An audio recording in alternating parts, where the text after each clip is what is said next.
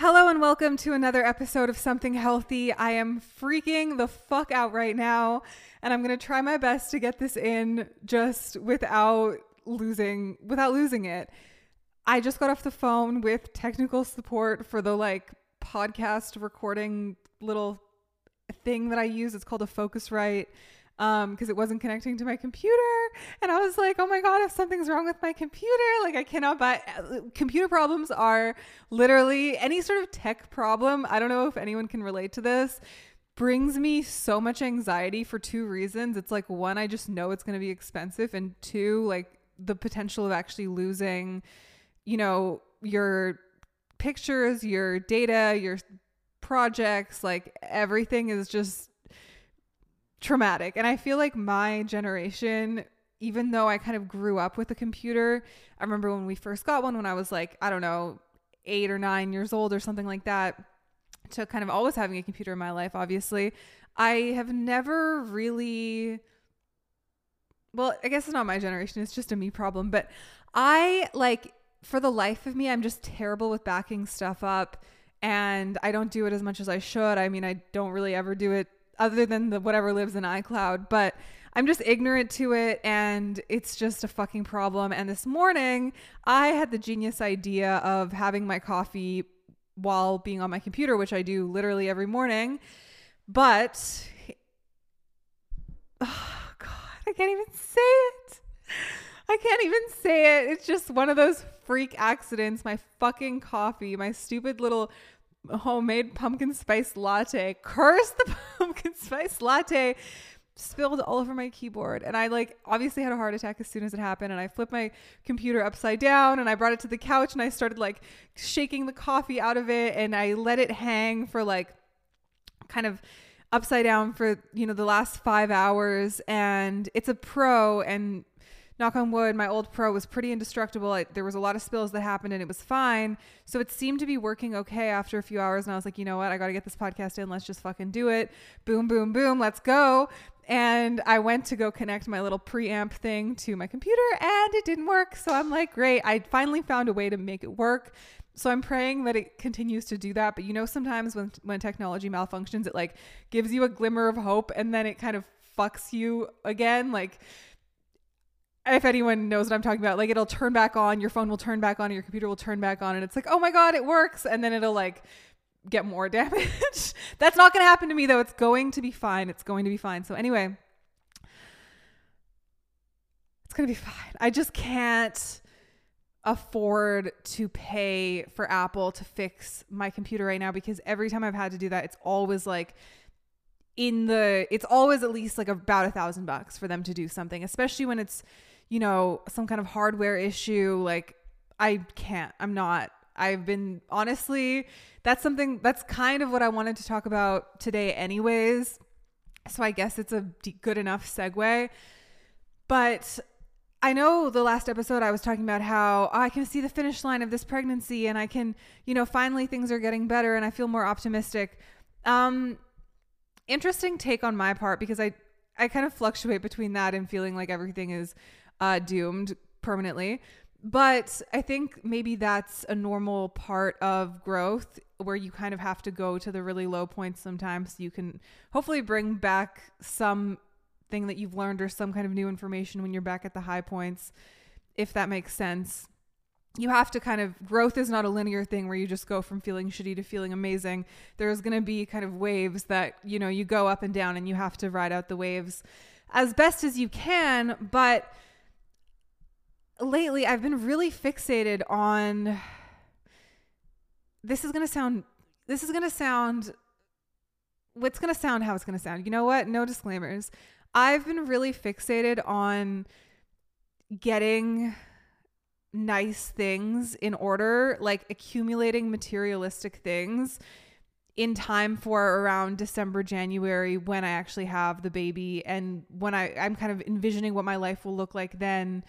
And I thought I was over the whole designer thing. I thought I was kind of done with it. I had, gotten all my Instagram pictures off. I had spent all the stupid money I could possibly spend. Not all the money I could spend, but I had, put a good dent in my bank account at like Chanel and Neiman Marcus and whatever.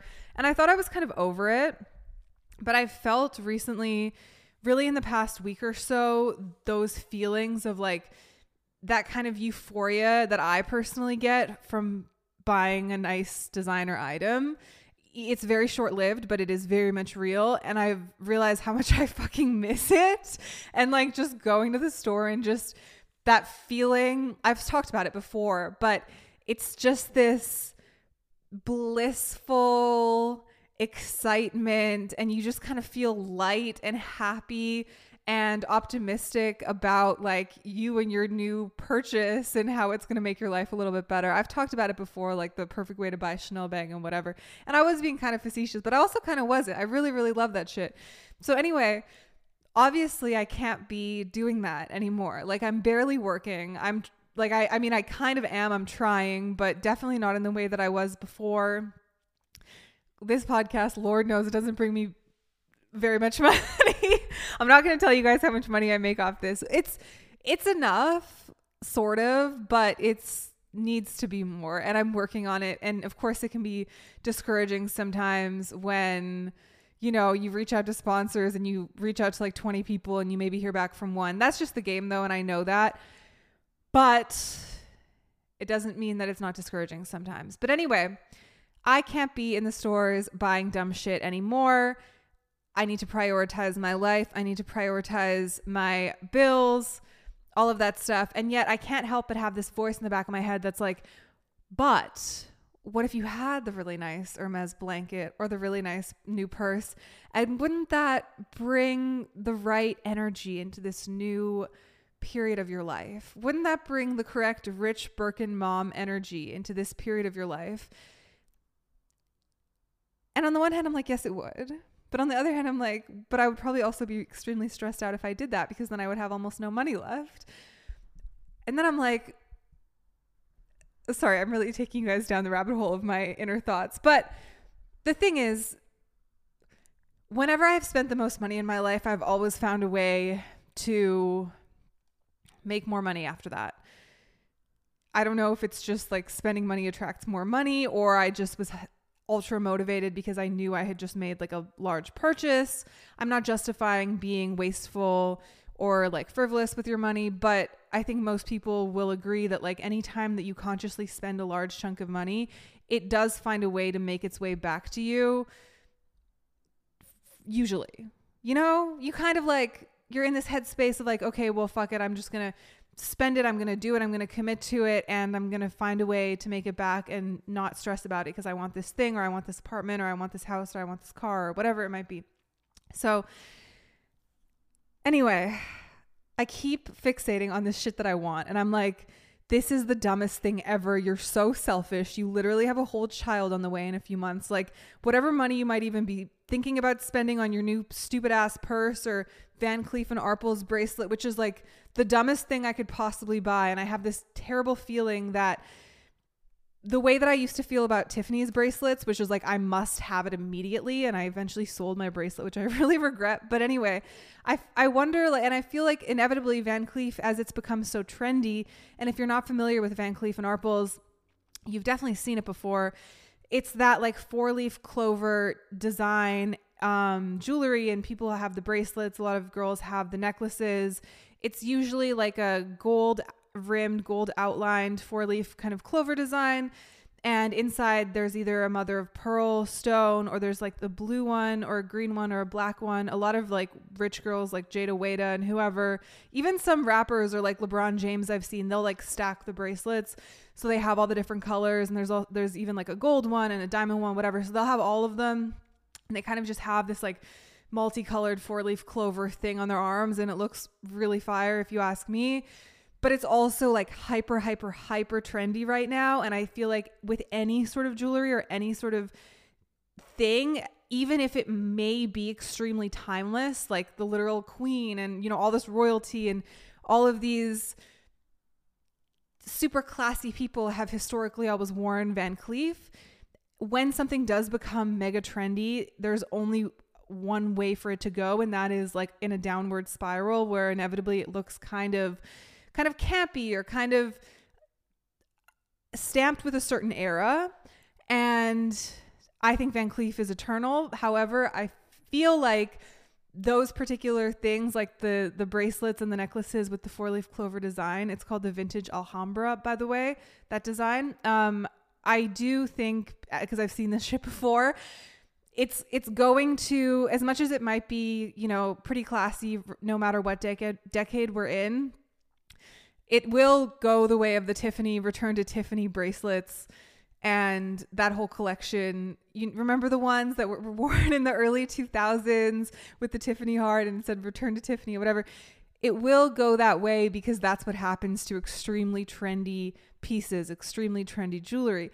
So in my head, I'm like, oh my God, I need this $4,000 bracelet so bad because it's going to help me like welcome in this new era in my life. And I'm going to be this like rich Van Cleef Birkin mom. But on the other hand, I'm like, that's so dumb. Put that money into your kids' like first bank account or like first investment fund or Roth IRA or whatever. Like do something else other than purchase that something so, you know, retarded in a way. But I think one thing I've had to come to terms with is that for the last 10 years, I would say, we have been extremely indoctrinated into flex culture and just having nice things, showing them off, working hard for it, hustling to get them, all that stuff.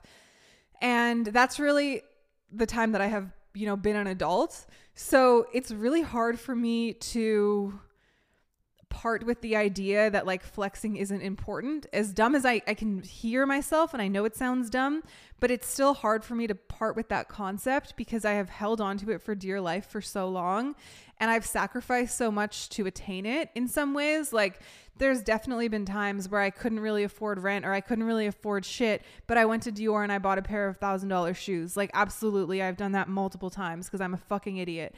But that's just how, I don't want to say I've always been, but I kind of have always been like that. And it's really hard for me to part with the concept of indulging in luxury, even if it is very difficult for you to justify, even if it is a very unhealthy practice.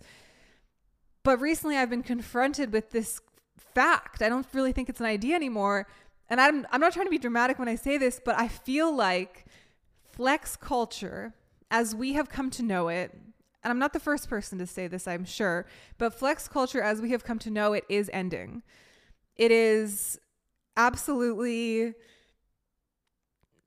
over in the sense, in any way that we have understood it previously. And I know I talked briefly about Kylie Jenner's Instagram or TikToks, both really on the last episode. Kind of building off of that, I guess. I don't really remember exactly what I said, but it's fine. Building off of that, we talked about how how do I say this? She has not been super welcomed on TikTok in the way that she was on Instagram. And one of the reasons for that is that the obscene amount of wealth that someone like Kylie Jenner has is obviously not relatable. And I think that's kind of where I left it last time. But as I've reflected more on this whole thing and also my own desire to like accumulate these nice things recently, that I think is just coming from like a deep insecurity that I'm like going to be a shitty mom and that I'm going to be, you know, financially fucked and, you know, all these different things. It's definitely coming from like a deep, you know, unsung insecurity that I have until now more or less refused to acknowledge. And it's cropping up by me like desperately fiending for like an Hermes blanket. I have the self-awareness to realize that now, but I also think in general, people's perspectives have changed. Like post-COVID, things are more expensive. I think we value things like travel and our freedoms a little bit more because we've seen what can happen when they're taken away. We've seen what happens when, I don't know, there's a bunch of free money essentially being printed and pumped into the economy. And when that is taken away, and the damage that inflation and higher mortgage rates and gas prices and energy bills and everything has gone up, like we've kind of felt that. I've really, really felt it. And I'm sure other people have too. Like you feel the fucking squeeze where it's like, damn, my bills went from being like $200 a month for electricity and heat and, you know, everything to now it's like 400, like at least. I'm like, damn, I'm pretty much paying fucking rent just in bills just to, you know, that's a whole other conversation, but you feel this squeeze and I feel this change in public perspectives. And that also coincides with obviously platforms like TikTok, but also like Be Real, which I don't even know what the fuck Be Real is. I mean, I do know what it is. I'm not on it though, because frankly, it's apparently for like your close friends. And I literally have like 2 close friends that I talk to every day. So I don't need to, you know, download a whole new social media app just to keep in touch with them. It does feel like a platform for younger kids, as all emerging media first does, I guess. But if you're not familiar with Be Real at all, it's essentially this platform where like you kind of take a picture or put a post up every day, and it sends you a notification telling you that you have 2 minutes to make the post or take the picture or video or whatever the fuck it is, and you post it to this grid that your friends see, and you can add whoever you want to your Be Real people. I'm probably explaining this terribly, but the idea is that it's supposed to be super uncurated, hyper authentic, and very anti-influencer. And a lot of younger kids are like flocking to this because influencers, as we really know them and understand them, they're just bored with it. They're like, why the fuck would I watch someone, you know, posting a bunch of pictures with her ass out, like holding a Dior bag? Like it's cool once, twice, and then it's kind of boring. So they're doing this now. And, you know, that's nothing new. Trends change. Social media platforms change. There's always going to be a new and emerging platform.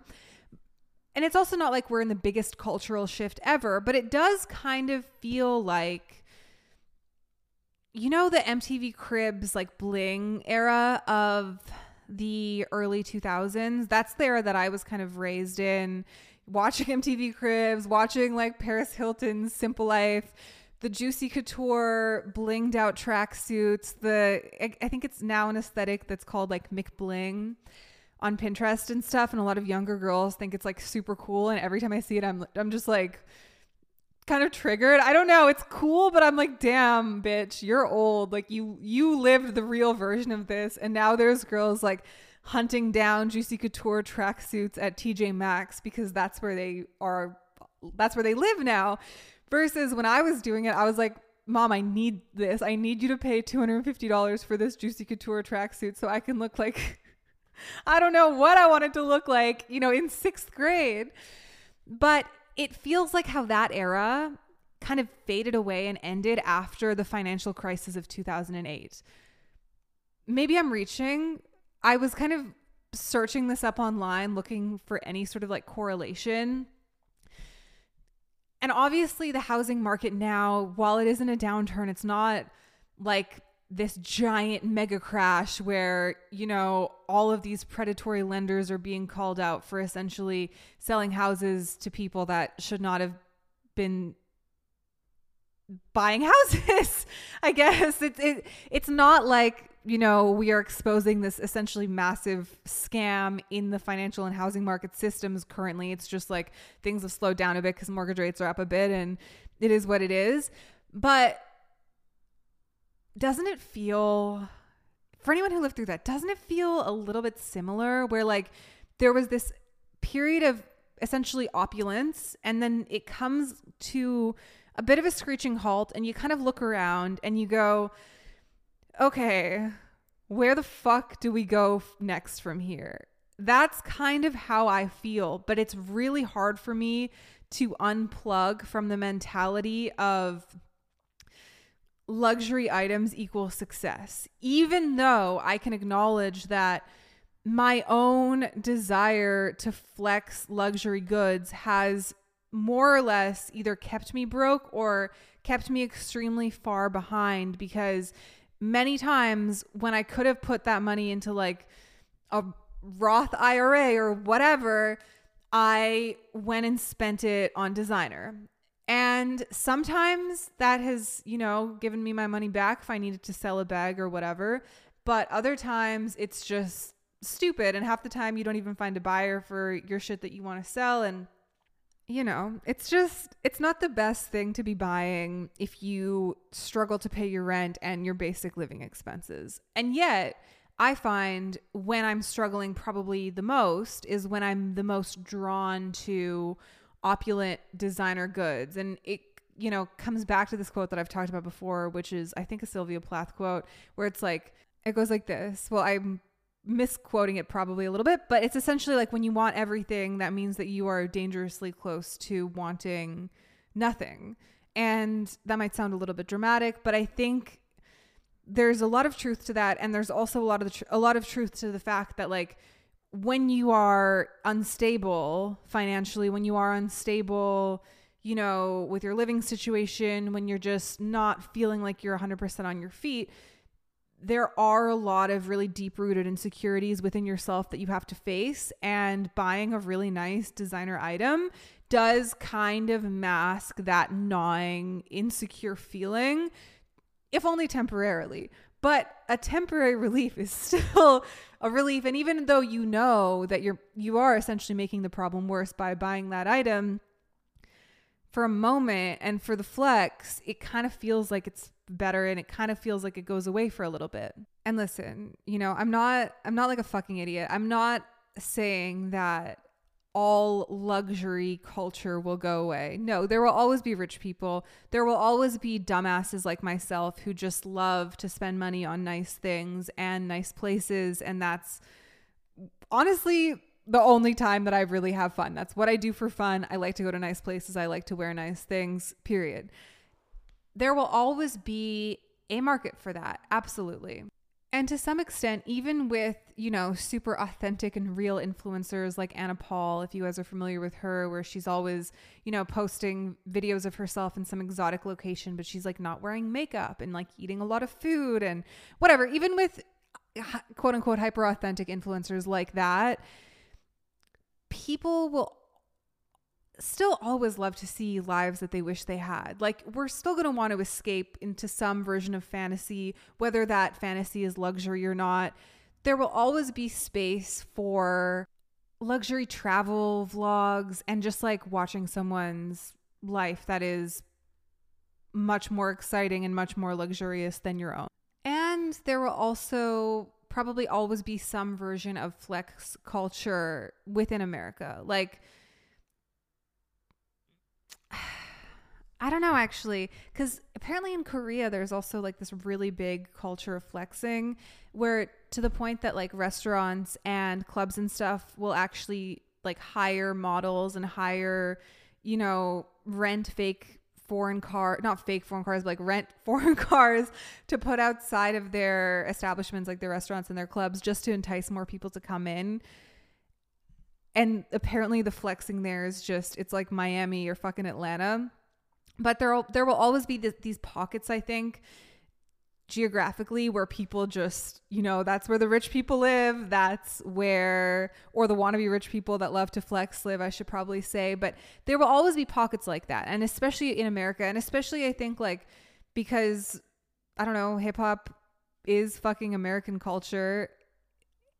Hip hop and flexing, it's hard to separate the two. Like, not that this is a podcast about hip hop in any way, but like that's a whole other thing to unpack. Like I'm not about to unpack like why, generational poverty and rap and all of that coincide with like wanting to show off money when you have it. That's a whole other thing. But in places where hip hop is the dominant culture, aka America, there will always be pockets of flexing. It's not going to go away 100%. But even within those pockets, even within America, even within like hip hop, I feel like as people are getting crazier and more desperate, like with the murder of P&B Rock, even him being murdered and robbed just for his fucking chains, like, come on, bro. And they weren't even like that crazy chains. Like, yeah, they were nice. Like, what are we doing? Like, if you're going to kill a man over that, it's so sad. But I think as more people are waking up, it's like, oh, damn, it's almost not even really worth it to be wearing this nice shit, because it's kind of like I'm just putting a target on my back. And that goes for, you know, rappers or anyone in the culture or outside of it. I think more and more people are just looking at it like this is a liability, and it's frankly not really worth it anymore unless you're going to be walking around with security everywhere. Honestly, to me, it's more kind of like, and maybe this is just an indication of how fucked up my own head is from spending the last 12 years of my life on Instagram. But for me, it's kind of more like, I'll just wear it for the picture, and then I'm going to take that shit off for when I actually am going out in the world, because I don't actually want that attention in the world. Like, even honestly, when I am here in Atlanta, when I'm by myself, when I'm running errands, whatever, like, I look so bummy when I go out just by myself because it's safer. It literally feels safer to look bummy. Like, even my car, it's kind of nice. It's not the nicest Audi in the world, but it's whatever. But like, I low-key like when it's like kind of dirty and like I just look like a bum, because I feel like I'm not attracting as much attention to myself. Not that I have anything for someone to like, you know, something crazy for someone to rob me. It's not like I'm walking around with hundreds of thousands of dollars worth of jewelry. But, you know, just as a woman, like, your own safety, think about it. I think about it now more than ever, now that I'm like about to become a mother, and I'm like, oh my God, I'm going to have a kid. Are we going to be even more of a target? Like, God knows, just God, please protect us. But anyway, the point is, like, in real life, a lot of this stuff that I think we've been told to want and taught to want, and like, it's just been instilled at us. Like, you got to get the chains, you got to get the nice jewelry, you got to get the nice designer shit. You have to get it. A lot of this shit that we have been taught to like fiend for, we're realizing not only is it like kind of empty and dumb and boring after a certain extent, unless you devote your whole life to like just this pursuit of luxury and the education behind it, kind of like a Charles Gross character, if you guys are familiar with him on TikTok, where he's really developed this whole persona. Allegedly, it's like his 5th internet persona, good for him. But he's really developed this whole persona off of like educating people about Hermes and like the kind of the whole business of luxury and the whole economy of luxury. And he had that viral sound that was like, my Birkin, my other Birkin. But what sets these two Birkins apart, if you guys have heard that viral sound? But anyway, unless you're going to be one of those people, and there will always be people like that, for the average person, the pursuit of luxury without any sort of substance behind it, because there very rarely is very much substance behind it, it gets empty real fast. And it just kind of seems like we're moving on. I think we're moving on. I feel like I'm like whispering it. I don't know why I'm whispering. I'm like scared that this thing is going to go away and that like it'll all have been for nothing. But it's not for nothing. It's just eventually, when there's no substance behind something, no matter how beautiful it is, it does start to get a little bit boring. And I don't want to, this isn't a fucking Kardashian podcast, but I do think that like we are now active, as much as like Kim is going to be president, probably, I feel like with their whole shtick before, we're kind of, I think we're going to start to see parts of that empire crumble a little bit, only because being hyper wealthy and just showing it off for the fact that you are hyper wealthy, I feel like there will not be another Kardashian family after them. And even people's interest in the actual Kardashians is going to inevitably start to dwindle. Like, how can you really be entertained and, you know, captivated by somebody as rich as Kylie Jenner, who then, you know, is showing off her $5 million closet and then turning around and asking you for more money if you buy her lip kits? Like, it's kind of gross at a certain point, I think. And I guess that's why, and I want to play this TikTok sorry, you guys. Like, I feel like this is the TikTok podcast lately, but it's just such a better platform than everything else. And I just think there's so much good information on there. I literally feel like TikTok is becoming the new YouTube and the new TV. And like creators will have like TikTok series licensed on there and stuff like that literally in the next year. But that's a whole other conversation. But that's why I think celebrities like Julia Fox, who I feel like no one thought they were going to like when she was with Kanye a few months ago. Like, I thought personally, I was like, oh, she's super annoying. Just seems like really weird. Like one of those kind of rich New York girls that like thinks that she's like with it or whatever, but is actually just chronically out of touch. And just like something about her was just cringy to me. Maybe just because I love Kanye. I don't know. But I think also because she was like walking around in the same outfit for it seemed like 4 weeks with like the same fucking eye makeup.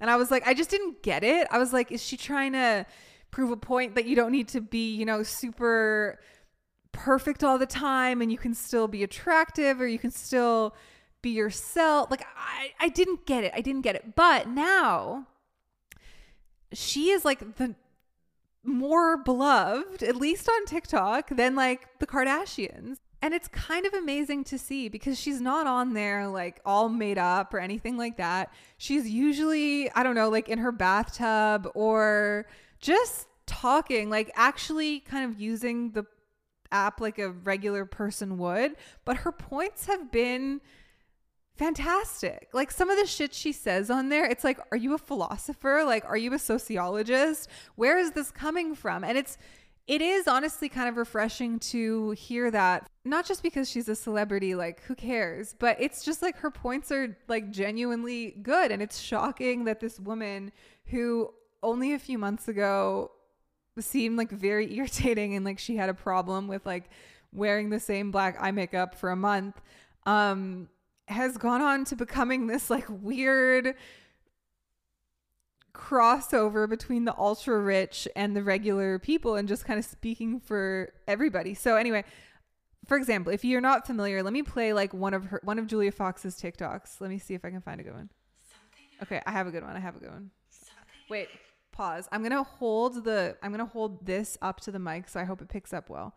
Here we go. I realized being a parent, and it was like it hit me like a ton of bricks. It was that nobody sets out in life and says, I'm going to be a shitty parent.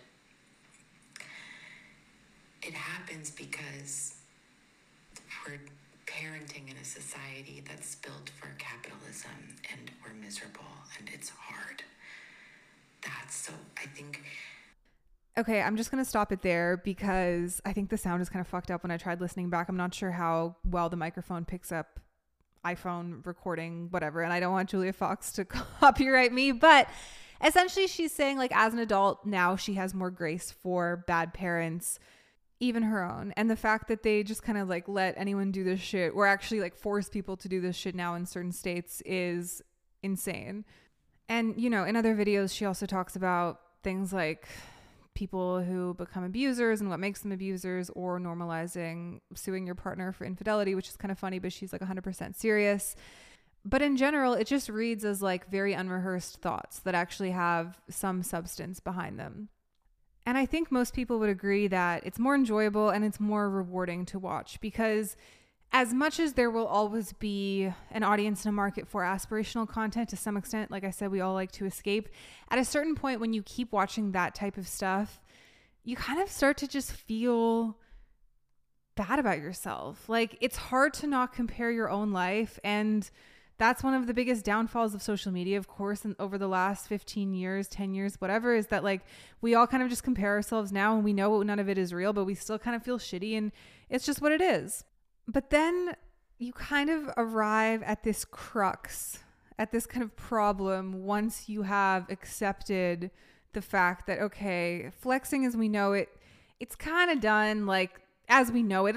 Like I said, it'll always exist in some form here and there. There will always be, you know, the mega wealthy that just shop at Hermes for fucking forks and like plates. I don't know what the fuck they buy there, but like it'll always exist, right? There's always going to be people that fly first class Emirates lounge drinking Dom Perignon the whole 16-hour flight, which by the way is a real thing on Emirates. in the first class cabin, they literally give you unlimited Dom Perignon. There's like a shower, there's everything. It's just, oh my God, goals. One day I will fly Emirates first class to Dubai. But that is a whole other side note. I'm sorry. The point is, you arrive at this crux, right? Now that we have kind of moved on from flex culture, where it's like, okay, what's there left to post? And I know that's dumb. People are like, posting doesn't matter that much. Move on. Get a fucking life, Claudia. I'm working on it, okay? But like, seriously, please come with me here. What is left to post once you eliminate the Birkin bags and the Van Cleef and the, you know, the bust down watches and whatever, because that has become so much of our, like, the stuff that we consume on the internet. And the answer is like, well, like your thoughts, like your actual real life. Both of those things are terrifying to me because I have gotten in trouble many times for posting my thoughts. I mean, obviously that hasn't stopped me, but now I feel like I've found this platform. It was like a very niche audience of people that don't mind my insanity, or I'm not even that crazy, honestly, but you know, it can kind of feel like walking on landmines sometimes, sharing your thoughts on the internet. And also it can feel very unnecessary as well, because there's always going to be that one person who's like, wow, life is so much better when you don't care like what other people do, or when you don't have opinions on other people. Like there's always going to be that one troll, you know, in your comments or on Twitter or whatever, just replying like, life is better when you just don't have an opinion. Shut the fuck up. Like I get that all the time. And it just bothers me because I'm like, am I not allowed to like discuss things? Am I not allowed to have ideas? Am I not allowed to have opinions? Like, life would be so boring if we just all sat there, you know, never having an opinion about anything. Like, is that the alternative that these internet trolls want? Maybe. But the alternatives that are left to post are like, all right, your real life, which even besides the fact that, you know, most of our real lives are frankly not that exciting, I think there's interesting things in almost everyone's daily lives. Like a lot of new content creators, even, I feel like they're regular people with regular jobs. Like there's that girl who blew up on TikTok, the golf cart girl, who just like drives around her golf course in her golf cart and like makes men cocktails and stuff like that and makes a bunch of money, you know, being this golf cart girl. And there's this other woman in Houston that's this like working mom. I always watch her videos. And she just does like nighttime routines with her like 2 toddlers and daytime routines and whatever. And it's very vanilla content, but it's like digestible and it's somewhat relatable and it's kind of interesting. You see this like sneak peek into someone else's real life. So that is kind of cool, I guess. And I share a lot online too of like my daily routines and stuff like that. But I guess like I'm still hesitant about it because even at a certain point, like, don't you get worried for your own security and your own safety? Like you can't really be showing everything about your life. Like, oh, I shop at this grocery store. I live in this house. Like this is my closet. Like at a certain point, even that feels dangerous to me, even with a platform like Be Real, which actually encourages you to like really post like where you really are and all this stuff. Even though allegedly it's only for your close friends or whoever you approve, I still feel like that can be, I don't know. I'm hesitant, even though I already do it. Like there's just a little bit of a red flag that pops up in the back of my head when I think about like regular people just oversharing everything about their lives. Not that we haven't been doing that for the last 10 years, but you know what I mean? To the level that it's being done now. But I guess that's just the price you pay for the vibe shift. Ew. No, I mean, it kind of is. That's the price you pay when, you know, we no longer want to see really how rich people are anymore. I do think that this wave, you know, this past era of flex culture, it'll come back. Just like it was super popular in the early 2000s and then it faded with 2008 and then it kind of like popped its head back up around like 2014, 2015. You know, it took a few years off and it came back. So I feel like it's just going to take a few years off and then it's going to come back maybe, but maybe it's more permanent this time. I don't know. And with that being said, like, as much as I'm talking about like, oh, flexing is over, RIP flex era 2010 to 2022, whatever. why am I still so thirsty for these designer items? Because like straight up I am. Like I still literally, like I'm still going to finish recording this and just pray to God that my computer isn't completely fucked and hang it upside down for the night, and then go on whatever websites and purse blogs and continue reading about this stuff. Like, am I ill? Am I actually sick? I don't know. But I think like, I'll leave it here. Maybe you guys tell me what you think, like somewhere, please, like comment on my TikToks or DM me or something. I don't know. Just like, tell me what you think.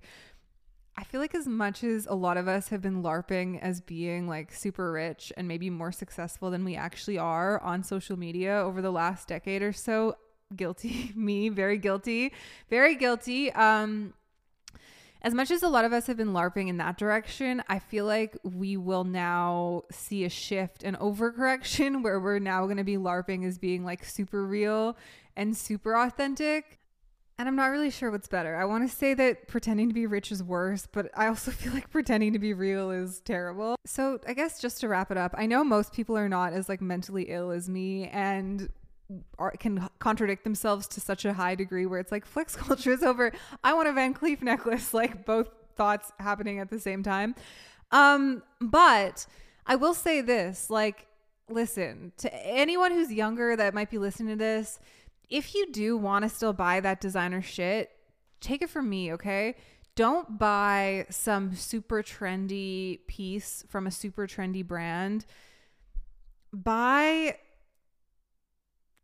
from like get the good shit, because you can resell it and you will probably either break even or make money off of it.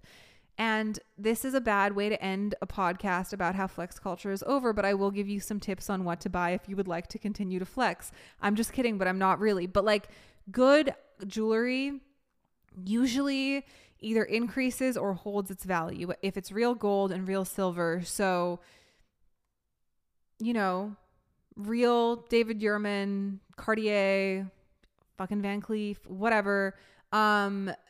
Even Tiffany, like, I don't know why I thought of David Yurman first, but like real solid designer jewelry that is really 18 karat gold, real diamonds, whatever. Usually it's going to retain its value, and it might even increase in value because luxury retailers keep increasing their prices. So a lot of that stuff has actually gone up like since over the last 5-10 years.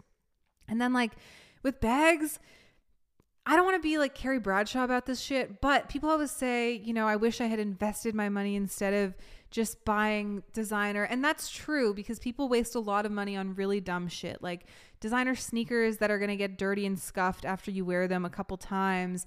Most purses, designer sunglasses, the shit is stupid. Like most of the stuff is, you know, a drain, like throwing money in the ocean. However, there are certain purchases that like legitimately have made me money when like investing my money has lost me money. Like I invested in, you know, all the big cryptos like Bitcoin and Ethereum and whatever, and the stock market. And yes, I've made some questionable decisions, but I've, you know, in my investments or whatever, you can judge me for it all you want. I'm not going to go back to my GameStop saga stories, but yeah, you know, I've made some questionable decisions. However, some of my designer items have actually increased in value more and retained more value and made me more money than some traditional quote unquote investments. So it's not like it's all a loss. If you're going to do it, just be smart about it. Do your research, figure out what retains some value, and just buy that instead of buying a fucking ugly ass Balenciaga grandpa sneaker that is literally going to look crazy to anyone that, you know, isn't in 2021, like wasn't in 2020 to 2021. Like that shit is just not timeless. You're gonna look, it's no. But anyway, I don't know what I'm trying to say. I just think like anyone who says that this might sound crazy. It's probably gonna sound crazy, but I'm gonna say it anyways. Anyone who says that investing is always a good, like investing in the traditional sense, like in the stock market, whatever, investing. Let's just use the blanket umbrella. Anyone who says investing is always a good strategy doesn't know what they're talking about. They're probably broke. Like they've never actually invested in most things in their lives, because you don't always win. It's risky unless you literally are just putting money in a savings account. Even then, like the banking system could literally collapse. And now, like, I don't know if you guys are actually familiar with the banking system as it is now in the US, but when COVID happened, the US essentially passed a law. We have like a fractional reserve currency banking system or something. Pretty much we had a system where like the banks don't actually have to have all your money in the bank, but they had to have they had to have 10% of your money. So say you have $10,000 in the bank, that means that the bank only has to have $1,000 of your money on hand, and the rest they can use to like trade and invest and do whatever the fuck they're doing with it. But during COVID, because like the economy got all messed up, the, I guess, Federal Reserve or the government or whoever, there was a law passed that allows banks now to have 0% of your money actually in the bank. So when you check your balance and it shows, oh, you have $3,000, you don't actually have, like, that $3,000 isn't like sitting somewhere. It's pretty much a ledger for like what the bank owes you. Like, oh, we took your 3,000 and we're going to pay it back to you when we get it back. What's what we owe you, which is kind of a really fucked up sham of a system. Like once you really sit with it and digest it. And it's also bizarre that it's like not really discussed or talked about very much. The fact that like banking is like actually lending your money to banks. And if you want to go and take all your money out at one time, you're probably not even going to be able to do that because the bank isn't even going to have that cash on hand because they don't even have that money because it's not really your money, whatever. Anyway, anyone who says that investing all the time is 100% foolproof strategy is a fucking idiot, and they're literally lying out their ass. So, but yeah, let me just say this also before I go, because this is actually relevant, and I don't know why I haven't talked about this, because I have this fear that like when I start talking about mortgages and home ownership and stuff, people just tune out, because that's what I used to do, because I just assumed that like I was never going to be a homeowner. So anytime someone would talk about it, it almost felt like insulting to me. I would just immediately tune out, like, shut the fuck up. You're like triggering me. Like, I don't want to hear this. So I don't want to, like, it was just boring and mind numbing, and it would like make me angry literally, because I'd be like, you don't understand, I'm never gonna be a homeowner, so like fuck you. So I don't want to do that, but like I do think there is one thing that is kind of crazy that is going on, and that is that the Bank of America, speaking of banks, and I believe it may also be some other banks, but I know the Bank of America is involved in this. You guys probably heard about it. They're offering 0 down mortgages in certain communities, like Black and Hispanic communities mostly, to allow more people to become homeowners, to encourage more people to become homeowners. That sounds great. That's great. That's fantastic publicity for the Bank of America. Great. But 0 down mortgages are literally pretty much what led to the financial crisis in 2008, and not that allowing, you know, certain Black and brown communities to participate in 0 down mortgages is like the same thing as allowing the entire country to participate it, you know, unsupervised. However, if you or somebody you know is considering this type of mortgage, to me, as soon as I heard it, like, it feels so predatory, because even though the market's cooling down, like, prices are still really, really high.